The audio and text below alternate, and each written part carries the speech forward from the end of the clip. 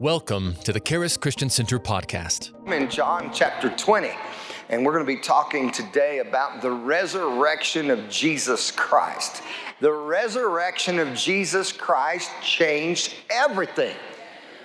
And thank God for the resurrection of Jesus. You know what? If it wasn't for the resurrection of Jesus, we wouldn't have hope like we have hope. But we have hope that goes beyond this life. We have hope that goes beyond the grave. You know, Paul said in 1 Corinthians 15, verse 19, if in this life only we have hope, we are of all men most miserable. But we have hope that goes beyond this life. We have hope that goes beyond the grave. We have hope in eternity because Jesus is the resurrected Lord of eternity. Now we're going to begin today in John chapter 20, verse 20 through verse 22. When he had so said, he showed them his hands and his side. And then were the disciples glad when they saw the Lord. Then Jesus said to them again, peace be to you. As my Father has sent me, even so send I you. When he said this, he breathed on them and said to them, receive ye the Holy Ghost. Now, I believe this is when the apostles and the original disciples that have been following Jesus during his earthly ministry were first born of the Spirit. They were born again. The born again experience was never a reality until Jesus had been raised from the dead. But when Jesus was raised from the dead, because he had shed his blood and paid for our sins, now the Holy Spirit could come and live on the inside of us as believers. And we have the reality of the Spirit of Christ living on the inside of us as believers. Every one of us have that hope as believers. So thank God that we have that. And so he said, just like my Father sent me, I'm sending you. Amen. And then he breathed on them and said, receive ye the Holy Ghost. Amen. And I believe they were born of the Spirit of God. The resurrection of Jesus changed everything. If Jesus wasn't raised from the dead, then Jesus isn't really who he said he is. And Jesus said in John chapter 11 and verse 25 and verse 26, I am the resurrection and the life. He who believes on me, though he were dead. He's talking about our spiritual condition before we came to know him. Yet shall he live, and he who lives and believes on me shall never die. Praise God. As long as you continue to believe on Jesus, you have hope. We have hope. Amen. In eternity. Now let's go back to John chapter 20. We'll begin reading in verse 1 through verse 10. The first day of the week came Mary Magdalene early when it was yet dark to the sepulchre and saw the stone taken from the sepulchre.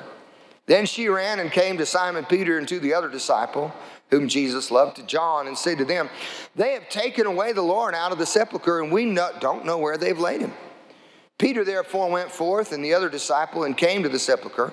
They ran together, and then John outran Peter and came first to the sepulchre. He stooping down and looked in, saw the linen clothes lying, and yet he went not in. Then came Peter following him and went into the sepulchre and seized the linen clothes lying, the napkin that was about Jesus' head, not lying with the linen clothes, but wrapped together in a place by itself. Then went in that other disciple which came first to the sepulchre, and he saw and believed. For as yet they knew not the scripture, that he must rise again from the dead. Then the disciples went away again to their home. Now when we look at this, notice the very first thing John says, the first day of the week. Jesus was raised from the dead on the first day of the week. The Holy Spirit was sent 50 days later on the day of Pentecost on the first day of the week. The church was born on the first day of the week. Paul said when you meet together, you give as God has prospered you on the first day of the week. That's why we worship on Sunday. Praise God, as New Testament believers. Now, notice Mary Magdalene. She came early when it was still dark. and she saw the stone taken away from the sepulcher. In Mark chapter 16, we see that Mary was the first one, actually, as you see this here also, but we'll go to Mark chapter 16 and read in verse 7. In verse 7, the angels speak to her, Mark 16, verse 7, and they say, "Go your way and tell his disciples and Peter." I'm sure they received this instruction from Jesus. Make sure Peter gets the message. He wanted to know Peter to know that he was not condemned. He wanted Peter to know that he was forgiven. He wanted Peter to know that he was accepted, that he was loved. That he goes before you into Galilee, and there you will see him as he said to you. Verse 9 says, "Now when Jesus was risen early on the first day of the week, he appeared first to Mary Magdalene, out of whom he cast 7 devils." This is amazing here that Mary Magdalene is the first evangelist of the resurrection. You know, there's a question in many circles: can women be ministers of the gospel? Could a woman be a pastor? Could a woman be a missionary? Well, I don't think God is so lame in his brain to eliminate over half of the body of Christ from ministry. And in the Old Testament, we had Deborah the prophetess. Praise God. In the New Testament, we have Anna who prophesied over Jesus the prophetess. Praise God. In fact, Paul says in Romans chapter 16, to salute Andronicus and Junia, he says, who are of note among the apostles. Now, depending on how you see that, praise God. If you look at that in one way, you could say that Junia was an apostle. Well, if Junia was an apostle, if a woman can be an apostle, she can fulfill any of the other 5-fold ministry gifts of the church. Because 1 Corinthians chapter 12, verse 28 says, God set some in the church, first apostles, secondarily prophets, thirdly teachers, which I believe is talking about the office of pastor teacher. After that, miracles and gifts of healings. And a biblical evangelist will operate in miracles and gifts of healing, just as Philip, who is the only New Testament named evangelist, operated in miracles and gifts of healings. Praise God. So, I believe that a woman could fulfill any of the 5-fold ministry offices, because in the Spirit there's neither male nor female. And a lot of people really just don't understand the culture where, you know, the scripture says, suffer not a woman to teach or usurp authority over her husband. The same scripture, you know, in different scriptures it says this, the older women are to teach the younger women. So I think spiritually, a woman could fulfill any of the 5-fold ministry offices that are in the church. Praise God, because in the Spirit, there's neither male nor female. Praise God. That is my understanding. That is my thinking. If you don't like it, you could talk to Jesus about it when we get to heaven. I'm sure if you don't like that, there's going to be some things when you get to heaven that you're not going to like there. Hallelujah. Hallelujah. But I don't think God's eliminating half of the body of Christ. Now, Mary Magdalene, you know what? She had an understanding of the goodness of God. I want you to turn to Luke's Gospel, chapter 8. We're going to read the first 3 verses of Luke chapter 8, verse 1 through verse 3. What person is better, you know, to really first announce and share this good message of Jesus than Mary Magdalene, who had experienced the life and grace of Jesus in her life? It says in Luke chapter 8, verse 1, it came to pass afterward that he went throughout every city and village, preaching and showing the good news of the kingdom of God. And the 12 were with him, and certain women which had been healed of evil spirits and infirmities. And Mary called Magdalene, out of whom went 7 devils. Jesus cast 7 devils out of Mary Magdalene. So she understood the gospel. She understood firsthand, you know, the good news of Jesus. Verse 3 says, and Joanna, the wife of Chuza, Herod's steward, and Susanna, and many others, who ministered unto him of their substance. So Jesus had women that were involved in his ministry when he was here on the earth, and that carried on. And Mary Magdalene became the first evangelist of the resurrection. She went and told, just like the angel spoken to her, Peter and John, they ran to the tomb ahead of her. Then she came back, and she was there. Now, in verse 11, it says, Mary stood without the sepulchre. This is Mary Magdalene weeping, and she wept. She stooped down and looked into the sepulchre, and she saw two angels in white, one sitting at the head and one at the feet of where Jesus' body had been laid. And they said unto her, Woman, why do you weep? She said unto them, Because they've taken away my Lord, and I do not know where they've laid him. And when she said this, she turned herself back, and she saw Jesus standing and did not know that it was Jesus. And Jesus said to her, Woman, why are you weeping? Who are you seeking? She, supposing him to be the gardener, said to him, Sir, if you have borne him from here, tell me where you've laid him, and I will take him away. So here, Mary sees Jesus. Right? Here, Mary not only sees Jesus, but Jesus speaks to her. And she does not know him. Now, I ask you this question, how many people have seen Jesus or had some understanding of Jesus, but they really have no revelation of who Jesus is? How many people have heard Jesus speaking and yet really have no revelation that it's Jesus who is speaking to them? You see, we need not only to see Jesus in the scriptures and understand the historical Jesus, but we need a personal relationship with him. We need a personal experience of Jesus. Then in verse 16, Jesus says to her, Mary. She turned herself and said to him, Rabboni, which is to say, Master. See, Jesus said, My sheep hear my voice, and another they will not follow. And she recognizes who he is. This is the ultimate goal of the gospel, is that people might know Jesus. I'm not just talking about knowing him historically, but knowing him personally and knowing him intimately.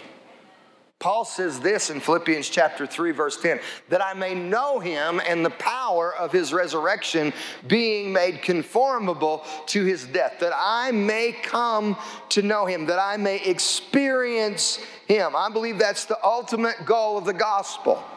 In fact, we have our vision out on the wall, right? The first one says, know Jesus, experience grace, build relationships, live with purpose. What is our goal? What is the vision of Charis Christian Center? The vision of Charis Christian Center, first of all, is that people might know Jesus. It's really to know Jesus and to make him known. If you want to boil it down and make it as simple as it can be. In everything that we do, we want people to know Jesus. We want people to experience Jesus. We want them to have an intimate, personal relationship with Jesus. And then we want to make Jesus known. We want to share Jesus around the world. Praise God. Here in this city, wherever we go, we want to make Jesus known.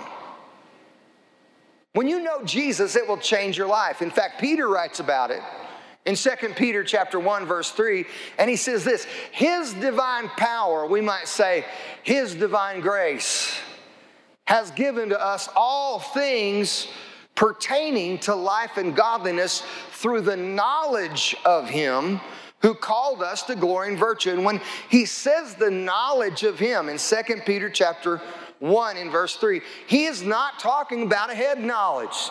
He's not talking about facts. He's talking about a personal, intimate relationship with Jesus.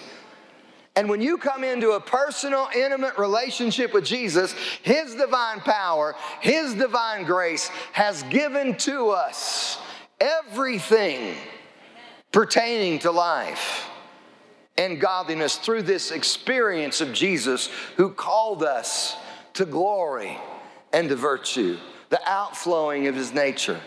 Praise God. So we want to know Jesus. Amen. And we want to make Jesus known. Now, Jesus speaks to her, and He said unto her in verse 17, touch me not, for I am not yet ascended to my Father, but go to my brethren and say to them, I ascend to my Father and your Father, and to your God and to my God and your God. Mary, don't cling to me. I still have work to do. I'm not quite finished. Praise God. And so I've got to ascend to the Father. Now, I really believe what Jesus did when he ascended to the Father. I believe he took his own blood and he poured it on the throne room of heaven. In fact, the Bible says this in Hebrews chapter 12, that we have come to the blood of Christ, which speaks better things than the blood of Abel.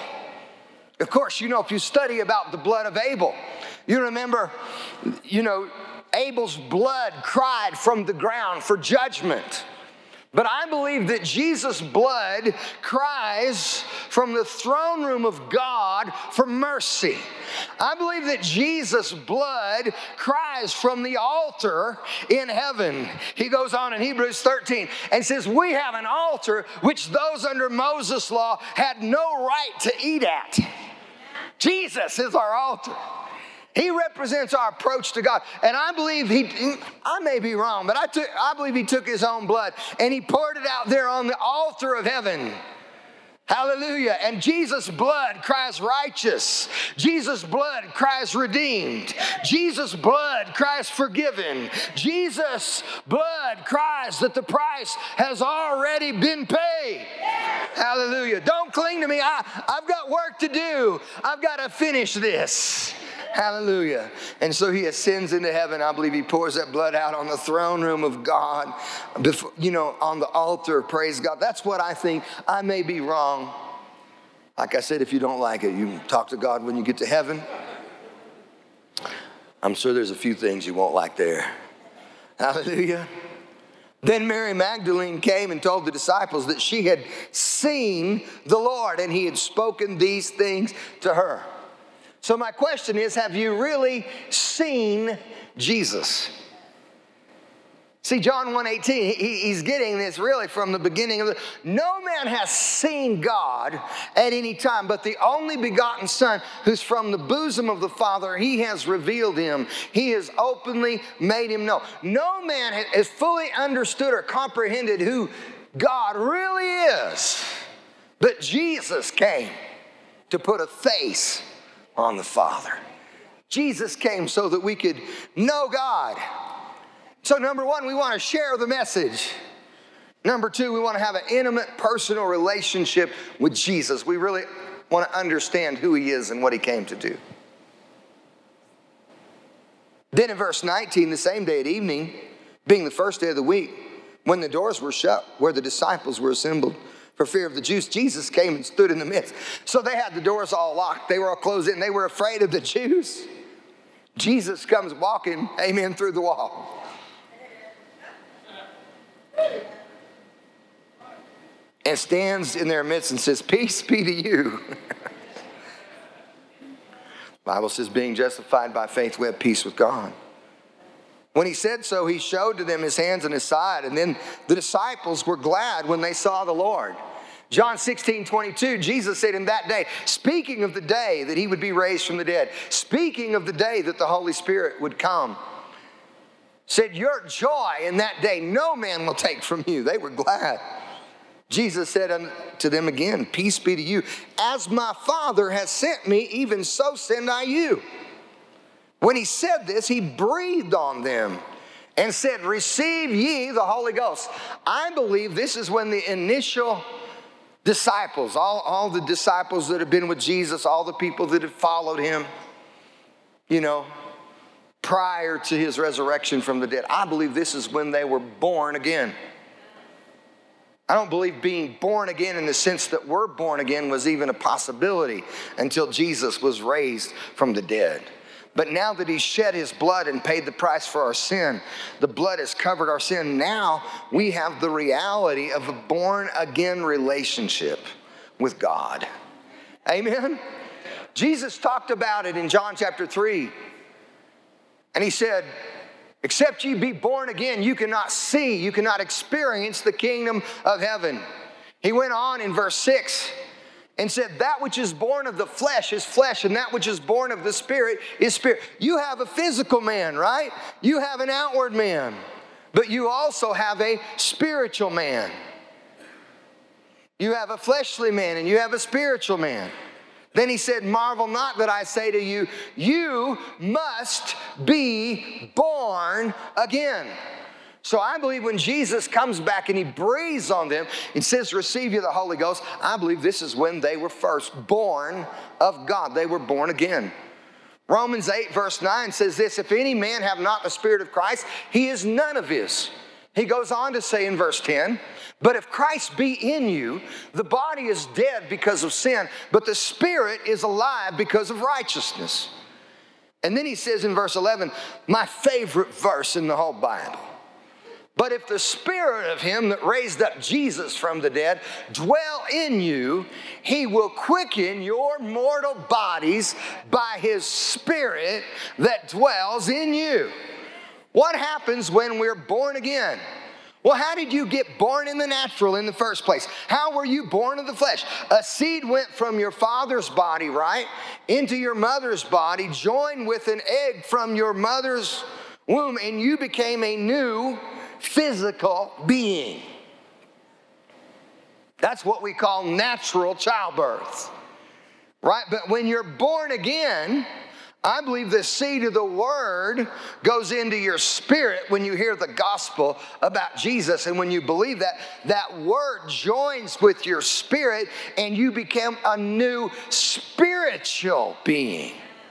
That's why I believe Paul writes in 2 Corinthians 5 verse 17, and he says, therefore, if any person be in Christ, the same has become a new creature, a new creation, a new kind of being. Old things are passed away, and all things have become new, and all things are of God, who has reconciled us to himself and given to us the ministry of reconciliation. Praise God, that's what happened when you got born again. I believe a lot of people in the church don't even understand how great the born again experience is. Amen? What happened when you got saved? What happened when you got born again? What happened when you believed on Jesus? You became a brand new creation. Old things passed away, all things become new. You left the kingdom of darkness. You came into the kingdom of light. Amen. When you were born of God. To as many as received him, John says in John chapter 1 verse 12, gave he the power to become the sons of God, who were not born of the blood, the natural childbirth, right? Or of what? The flesh, the blood, the flesh. Or of works, your performance. Right? But he goes on and says, but they were born of God. You became a new creation. The seed of the word joined with your spirit. You became a brand new kind of being in the realm of the spirit. If you begin to understand that, I believe it will literally transform the way that you live your life being born again. But Jesus not only says, receive ye the Holy Ghost, right? Be born of God. He goes on and says this, whoever sins you remit, they are remitted to them. Whoever sins you retain, they're retained. Now, I struggled with this scripture for years. How do I explain this? What is Jesus saying? Do we have the power to forgive sins? Do we have the power to hold people accountable for their sins? But then the other day I was reading the scripture in Acts chapter 7. And we'll begin reading in verse 51. And all of a sudden it dawned on me. And I believe this is what Jesus was saying. This is Stephen's testimony. Of course, Stephen was a man full of wisdom and full of the Holy Ghost. The Bible says Stephen was a deacon in the church, right? He was a servant in the church. But Stephen was a great man of faith. And Stephen is serving the church got bold and began to do all kinds of amazing things. And so they were questioning him, and he began to share his testimony, and he began to talk to the religious leaders there about their relationship with God. And he says in verse 51, you stiff-necked and uncircumcised in heart and ears. You may have a physical circumcision, but your spirit is in trouble. Do you always resist the Holy Ghost? Are you resisting the Spirit of God? As your fathers did, so do you. Which of the prophets have not your fathers persecuted?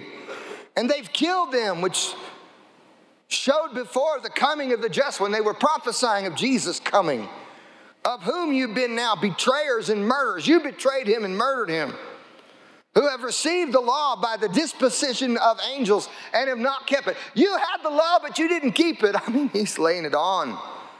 When they heard these things, they were cut to the heart, and they gnashed on him with their teeth. But he, being full of the Holy Ghost, looked up steadfastly into heaven, and he saw the glory of God. He saw the glory of God and Jesus standing on the right hand of God, and said, behold, I see the heavens opened, and I see the Son of Man standing on the right hand of God. Then they cried out with a loud voice and stopped their ears and ran upon him with one accord. And they cast him out of the city and stoned him. And the witnesses laid down their clothes at a young man's feet whose name was Saul. Saul was the one who was giving them the authority to do this. Saul, who became Paul. And they stoned Stephen, calling on God and saying, Lord Jesus, receive my spirit. Not unlike the Lord Jesus, who said, Father, into your hands I commend my spirit. They stoned him, and he kneeled down and cried with a loud voice, Lord, lay not this sin to their charge. Lord, I forgive them. And when he said this, he fell asleep. What a marvelous example. I believe this is what Jesus is saying. Since you've been born again and you're going, as my Father sent me, I'm sending you in the power of the Holy Spirit. I want you to minister the grace of God. Not unlike Jesus when he died on the cross in Luke chapter 23 and verse 34 and said, Father, forgive them, for they know not what they do. Praise God, because Jesus has been raised from the dead, because we've come into a personal experience with Jesus, we're now to go in the power of the Holy Spirit, in the power of a born-again life, and we're to share the message of Jesus with people, and we're to share the message of Jesus with the emphasis of the grace of God. Amen. Whoever sins you remit, they're remitted. Whoever sins you retain, they're retained. Minister the grace of God. Share the grace of God that you've received with other people. I simply think that's what Jesus was talking about. Right? Because we have to use the scripture to explain the scripture, and that's the closest I've ever got on that one. Amen? But Thomas, in verse 24, one of the 12 who's called a twin, was not with them when Jesus came. The other disciples therefore said to him, we have seen the Lord. But he said unto them, except I see his hands in the print of nails, and put my fingers into the print of nails, and thrust my hand in his side, I will not believe. And after 8 days, again the disciples were within, and Thomas with them, and then came Jesus, the doors being shut. Again, they were all locked up. Jesus walks through the wall, stands in the midst, and says, peace be to you. Reminds me of a story that I heard years ago by R.W. Shambach. He was a great gospel preacher, healing evangelist. He learned from A.A. Allen. A.A. Allen actually was born in Lamar, Colorado, my hometown. A.A. Allen had some challenges, but God was still with him, and he did some great things. But R.W. Shambach served and helped A.A. Allen. And then he went on and he had a radio ministry, had a great healing ministry in the Voice of Healing. And for years would go around and hold tent revivals and preach and see lots of people healed and set free. I remember one story of him preaching in India. And he was, trying to get people to believe, but they were believing, in the name of Muhammad. They would believe in the name of Jesus just like the name of Muhammad. So he said, listen, I want every blind person in this place. There were thousands of people there to come up. And then he went down the line and prayed over, there were like 10 blind people. Prayed over all of them in the name of Muhammad. None of them received anything. Then he went down the line and he prayed for them in the name of Jesus. And literally 9 out of the 10 immediately received their sight. I believe the other one got it a little bit later. Kind of like the one in Jesus ministry. Praise God. Amazing miracle ministry. But R.W. Shambach, when he was on the radio, he used to close every broadcast. And he said, you don't have any problem. All you need is faith in God. And you're thinking, what are you talking about, R.W.? There's a lot of people that have problems, But when I was at Dr. Sumrall's, he came one time and he was preaching and he explained how he got that. And he said he was in New York State years ago and he's holding a great gospel crusade. Before he got there was a man that met him and said, listen, when your team comes, I want to feed everybody. I want to take care of everybody. Now, R.W. had huge meetings with thousands of people, a big team. He had at least 100 people that would come and help in every meeting. So to feed all these people every night after the meeting was a lot of money, and it took a lot of work. This man said, no, I want to do it. So R.W. let him. But he said, this man told me his story. This man said, I was literally a few years ago lying in a hospital and I was dying. And the priest in black came and gave me, my last rites or whatever it was. And he walked out the door. And after he walked out the door, he said another priest in white walked through the wall. And he said, you don't have any problem. All you need is faith in God. Hallelujah. And he said, I got out of that bed. He told me to get out of my bed and shave myself and dress myself. And I walked out of that room healed and whole. And I've been healed and whole to this very day. Praise God, that great high priest, Jesus. And so Jesus walks through the wall and he begins to talk to Thomas. Doubting Thomas. Some people are a lot like Thomas. I don't believe that. Well, I don't care what you believe. It still happened. Don't be a doubting Thomas. Jesus walks in and says, peace be to you.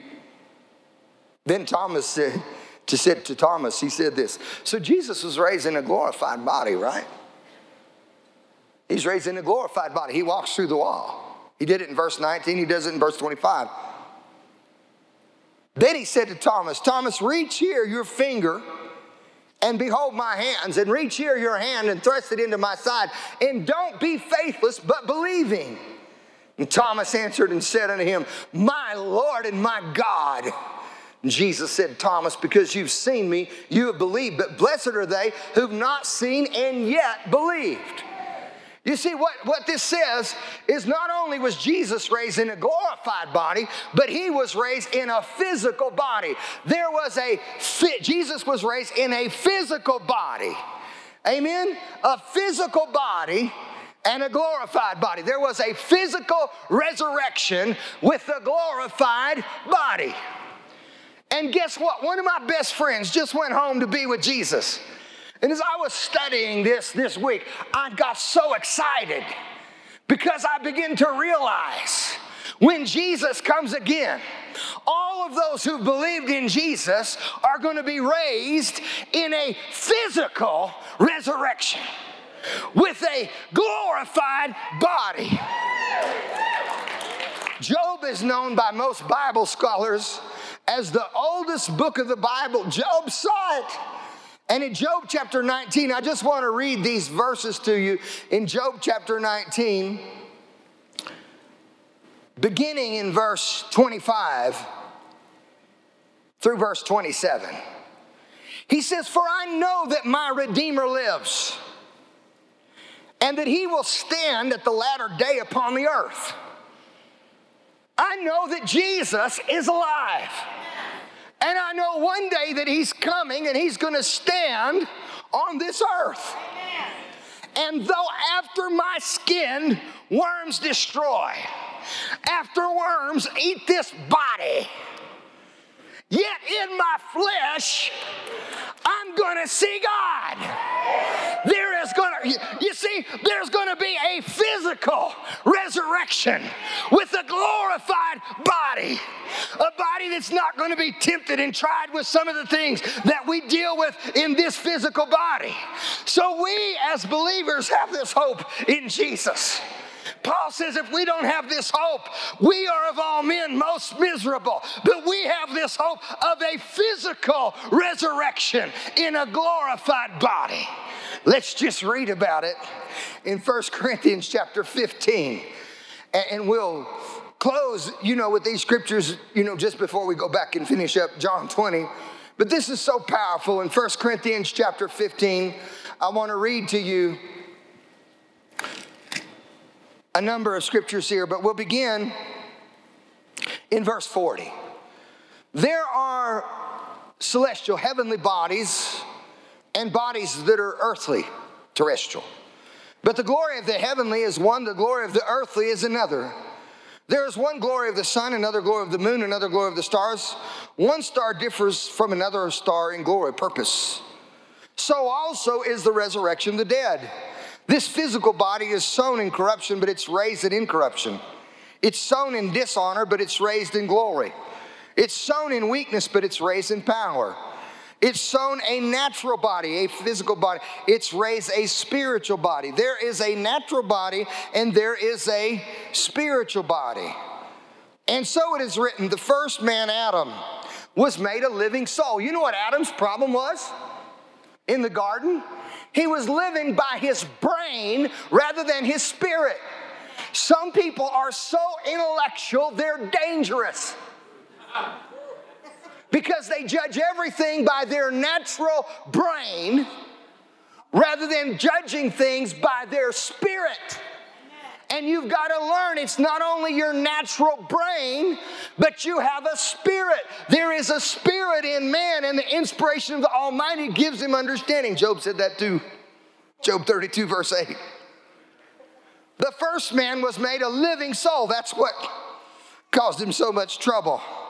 He had an amazing mind. He named all the birds. He named all the animals. And yet he got in trouble. The last Adam, speaking of Jesus, was made a life-giving spirit. Howbeit, that was not first which is spiritual, but that which is natural. Afterward, that which is spiritual. The first man is of the earth, earthly, after the natural Adam. The second man is of the Lord from heaven, after the second Adam, Jesus. As is the earthly, so they are heavenly. As is the heavenly, so they are heavenly. As we have borne the image of the earthly, the natural Adam, we will also bear the image of the heavenly, Jesus. Now I say this, brethren, that flesh and blood, this physical body, cannot inherit the kingdom of God. It can't live forever in the presence of Jesus. Neither does corruption inherit incorruption. Behold, I show you a mystery. We're not all going to die.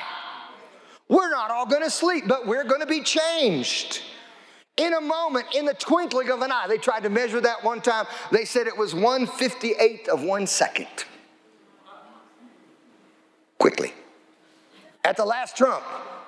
For the trumpet shall sound, and the dead shall be raised incorruptible, and we shall be changed. For this corruptible must put on incorruption, and this mortal must put on immortality. So when this corruptible shall have put on incorruption, and this mortal shall have put on immortality, then shall be brought to pass the saying that is written, death is swallowed up in victory. Now I can hear Paul saying this at the top of his voice.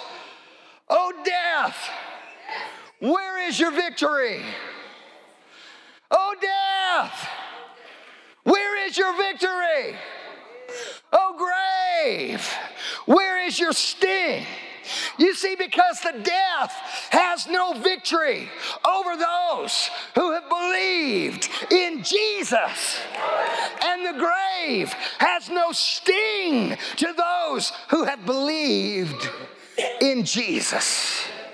The sting of death is sin, and the strength of sin is the law. But thanks be to God who gives us the victory. Everybody say, we have the victory. Hallelujah. Through our Lord Jesus Christ. So what are we who live and believe to do if someone goes home to be with Jesus? He says, you be steadfast, immovable, always abounding in the work of the Lord. For you know that your labor is not in vain. You know, when I was just 17 years old, I was a senior in high school. My daddy went home to be with Jesus. I had the privilege of spending the last day of his life with him because the Lord woke me up that morning on a Friday morning before I went to school, and he told me, you stay home and be with your dad today. And we had a wonderful day together. But that evening, my dad went to water my cows, and I was still irrigating. My mama was cooking supper. And my dad slipped away into heaven and went home to be with Jesus. And, just within an hour or so after he passed, my mama and I went and we found him. And he was sitting there on that tractor, and he was sitting there in peace. And my mama said, what are we going to do? Are we going to raise daddy from the dead? And I told my mama at 17 years old, Mama, daddy went home to be with Jesus. And we're going to serve the Lord. And I want to tell you, praise God, that I've done my best to do that from that time to this. I haven't been perfect, but I've done my best to be steadfast and immovable and always abounding in the work of the Lord, because I know where my daddy is. My daddy is with Jesus. And one day Jesus is going to come. And those who are dead in Christ, those who passed on before us, who profess faith in Jesus, are going to be raised up.